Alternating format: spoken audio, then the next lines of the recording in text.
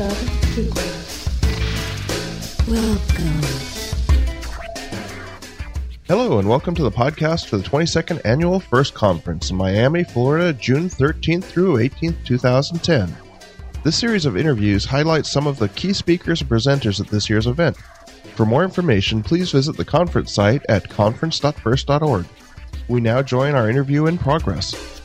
Initiating shutdown sequence. This is Martin at the First Conference in 2010, and I'm here today talking to Stephen Adair, who is a security researcher at the Shadow Server Foundation. How are you doing today, Stephen? I'm doing very well, thank you. Well, I mean, let's start off with the basics. What exactly is the Shadow Server Foundation, and what do you do? The Shadow Server Foundation is a nonprofit organization of all volunteer security experts. We're located pretty much around the world. We have several people in the United States, people in Europe, Asia, not Asia, Australia, I mean the same. People in Australia, Europe, United States, kind of located all over. Basically, we volunteer and dedicate our time to looking at e-fraud, e-crime, malware, botnets, and all kinds of bad stuff that the miscreants do on the internet. And we spend a lot of our time researching it and have a pretty robust infrastructure to notify and let people know what's going on their networks and IP address space. So your talk today was targeted intrusion and cyber espionage. Wake up!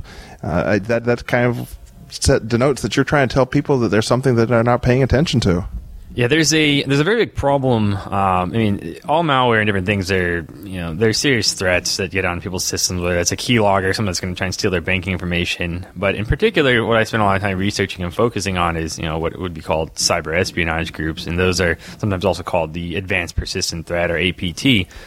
They're usually looking to break into organizations and steal information and get access to whatever they have. They'll just siphon out and take everything that they can. This is a big problem because a lot of people seem to have this misconception that this is just a government, a military, a defense industrial-based problem, when the reality is, from looking at it and seeing it firsthand and being just absolutely mortified by how bad it really is, they are the least of the victims. They're just, they're people from all industries, whether it's aerospace, human rights, people in Tibet, people that work with polymers and plastics, internet service providers, telecom, they are all being victimized and having information stolen literally on a daily basis, and most of them have no idea. The list of businesses, not necessarily names, but of industries that you had showed during the presentation was rather impressive, and from the sounds of it, you could have probably put another slide or two just to show the representative industries. Yeah, definitely. So the point of that slide, obviously listeners don't have the deck in front of them or anything, but it was a long list of industries, covering pretty much everything. Ask the audience, take a look at this. Would your company or someone you know or do business with qualify as that? And probably most people would answer yes. And the answer on that was then you've been or are being victimized by cyber espionage groups. The reality is, even if you just took something like Conficker, I could do the same thing with all these other different botnets. We see tons and tons of malware, millions of drones and infected systems a day. That's true, but a lot of those aren't there to take extremely sensitive information, and they didn't specifically target that machine, organization, or person. And that's what is the real difference here. So you're saying that even though it's not necessarily just a blanket attack, you're actually seeing almost every industry being hit by the targeted attack, that somebody is actually targeting that company looking for specific people or specific information. Yeah, using the word every, you can never, that's one of those like SAT questions. You see the word every, you got to avoid it. So, I use that kind of loosely, but it's just so, you look at it and you take a look at who's being victimized and what you can see from some of the data we've been able to collect, and it's stuff I would never dreamed of. I haven't even heard of most of these companies, and you research what they do, and it's just mind-blowing. It's something that, I can't say every single company. If I go and see like Joe's Flower Shop, he's probably not being victimized, but they're probably someone who develops seeds or fertilizers for flowers. They might be being victimized. It's stuff that just doesn't initially come to mind. People, I think, like trade secrets or someone developing weapon systems. Those are obvious ones, and they're definitely being targeted. But it just goes far beyond that into things like agriculture, research into chemicals, things along those lines. And they are being specifically targeted either because of specific research they do, or it's an industry that is of interest to someone out there. Well, are you seeing a commonality between the attacks themselves, or are you just seeing things that are all across the board? the research is like, I mean, you can research this thing, and it takes a little more effort and connection and people that share stuff. I mean, we look into the same as we're looking at other botnets. I mean, malware doing keylogger trojans and whatnot. So, so we look into we'll look into some of these different attacks, and whether we have the information can vary. So someone might come and say, this is the file that we were attacked with. We can look at that file, see where it goes, analyze it, see what it did. Sometimes people say, we're seeing suspicious activity here. Other times you just go off of samples we find in our malware repository, and other things that look odd, or we run across through different honeypots or things being shared. So there's some things that are common that we see a lot, and when we are able to look into it, that's usually where you get the most insight. So if someone can provide you the full sample and you can kind of see a theme to it or a trend, that kind of helps. Or if you can actually look and you get access in some capacity to finding out who the actual victims are, you can start to notice patterns. And I don't claim that we have access or have seen even the majority of them, but there's definitely some where you can see a clear-cut pattern. Like, for example, in the Shadows in the Clouds report, we looked at people that are targeting India and Tibet, very specific. It branched out, and we saw stuff in Nepal, Pakistan, and others, but we saw lots of files themed around Indian government, lots of things around Tibet. The Dalai Lama was targeted and went after their systems there. We saw government machines that were compromised, and the themes, it all supported what we were seeing, and it was obviously a very clear-cut set of targets, what they were looking for, or at least that they were trying to victimize. Now, we don't know if they wanted specific information. I can't speak to the exact motives, but it's not a mistake they ended up on the machines they were on. They wanted to be there, and that's like a consistent theme with the APT actors. Well, and I guess that is one of the big issues that we're seeing as security professionals, is that we are still in a lot of cases under the assumption that it's a target of opportunity, but you're saying that no, that's more of a thing of the past, or just something that's background noise. The targeted threat is really what we need to be paying attention to. I think as you pay attention to all of it, security, that's the problem, is like you have to be right all the time. They only have to be right once, and that's the problem. I'd say target opportunities there too. If these people have a mission statement of compromising anything having to do with, avionics, and there's tons of companies out there. They can do one after another, and they can wait. But maybe if they want a very specific piece of research, like someone's working on, an engine, or maybe they want someone who's dealing with the specific negotiations or freedom of speech issue. They can't. It's not so much a target opportunity anymore, because they want specific stuff. And that's the thing. I can't always speak to the motives, but yeah, they're definitely going after very specific targets, and they'll try and get to them however they can. Have you seen anything that's really been surprising to you as of late? In the last 6 months or a year, have you seen anything that just kind of took you aback and you didn't realize that this was happening? I'd just say all of it. A lot of these things, the first time you see it, it's kind of shocking. People, stealing, documents, or going out and finding everything they can on a system and putting it up in like a RAR file and stealing it all. That's kind of shocking when you actually victim organization and they go in and they've actually attached on the share drives and the person's email and other stuff, and they're just taking everything that they can. It's just surprising to see that. It's not good, and it's something I don't like to see. So. Well, one of the things that you mentioned is that as a problem is that in a lot of cases what's happening is that this information is being stovepiped. It's being kept within a very small vertical portion of companies. Do you see that changing, or do you see that being something that we can help affect? Yeah, it's unfortunate at the end of my presentation I said I didn't necessarily provide too much in way of solutions, and that's because it's a lot more complex than it seems. And I also said in the stovepipe portion, it's not necessarily a bad thing. In some places where the industries are very targeted, there's certain set targets, they share, they collaborate together, they have common interests, they're commonly targeted. That works. But then there's lots of other people out there and lots of other organizations that they're either not at the skill set level, like you could send out that information, they wouldn't be able to distinguish between something that was targeted and a random piece of spyware.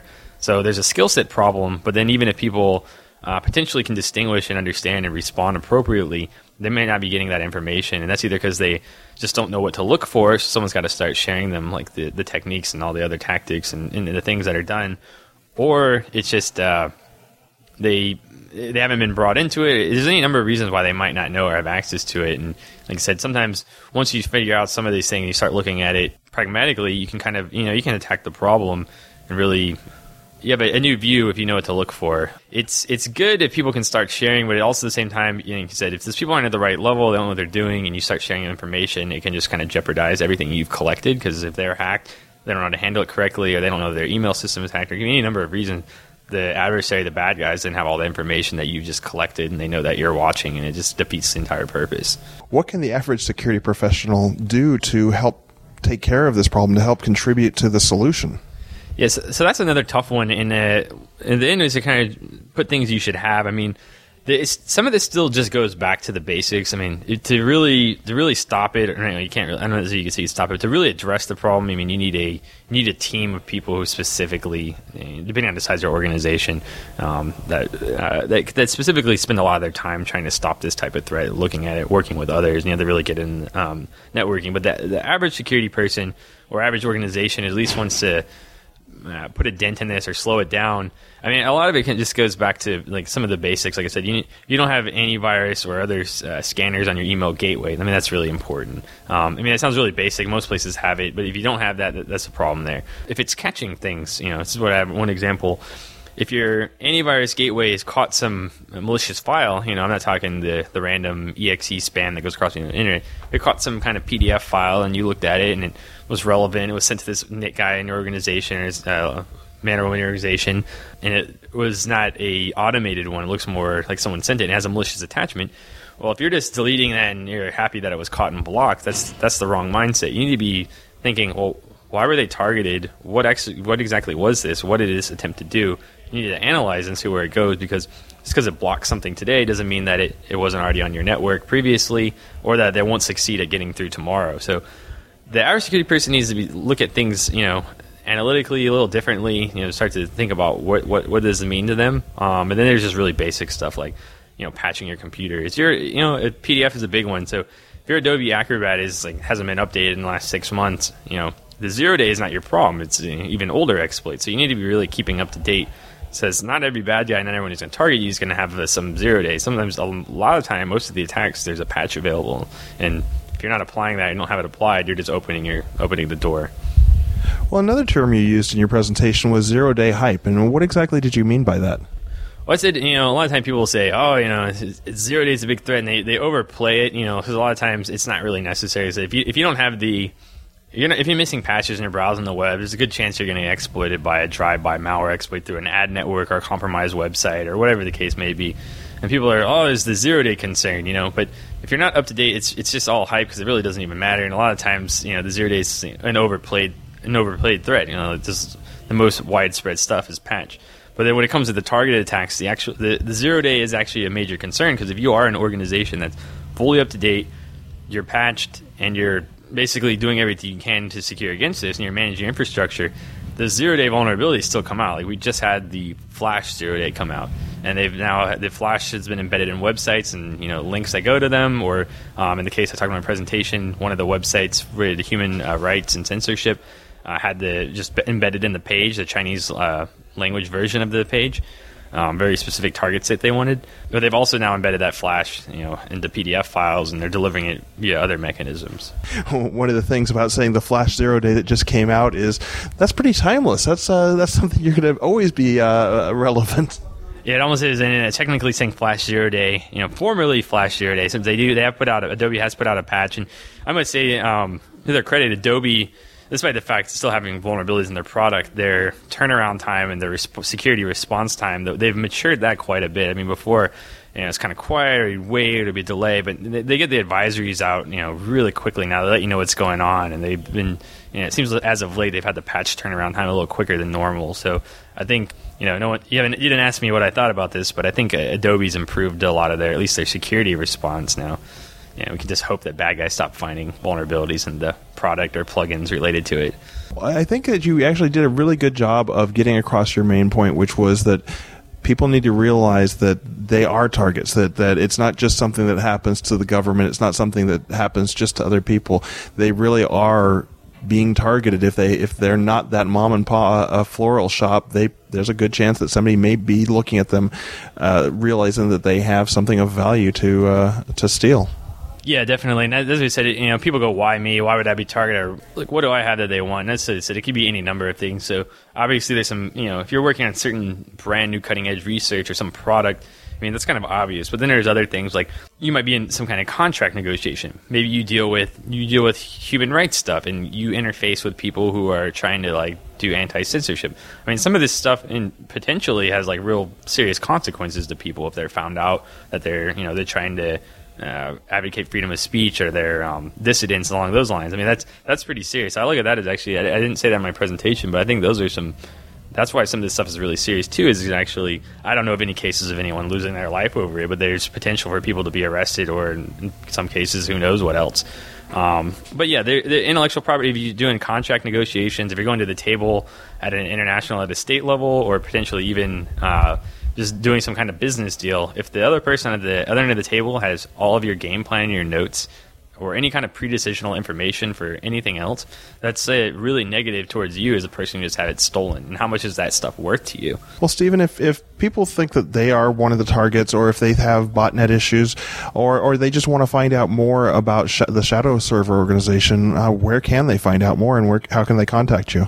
They can go to www.shadowserver.org, and on there it can find out different resources, find out links about how to get reports for their IP address space or their AS numbers.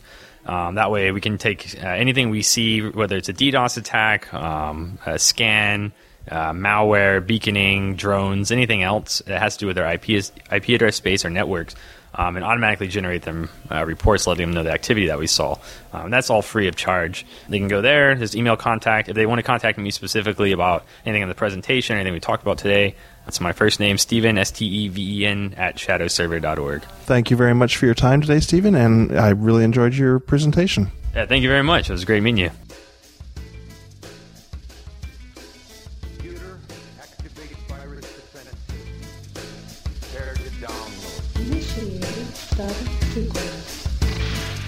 Welcome.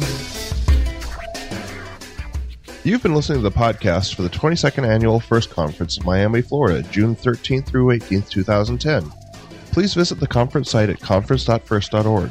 For more information about me, you can also visit www.mckeay.net. Thank you and have a good day. Initiating shutdown sequence.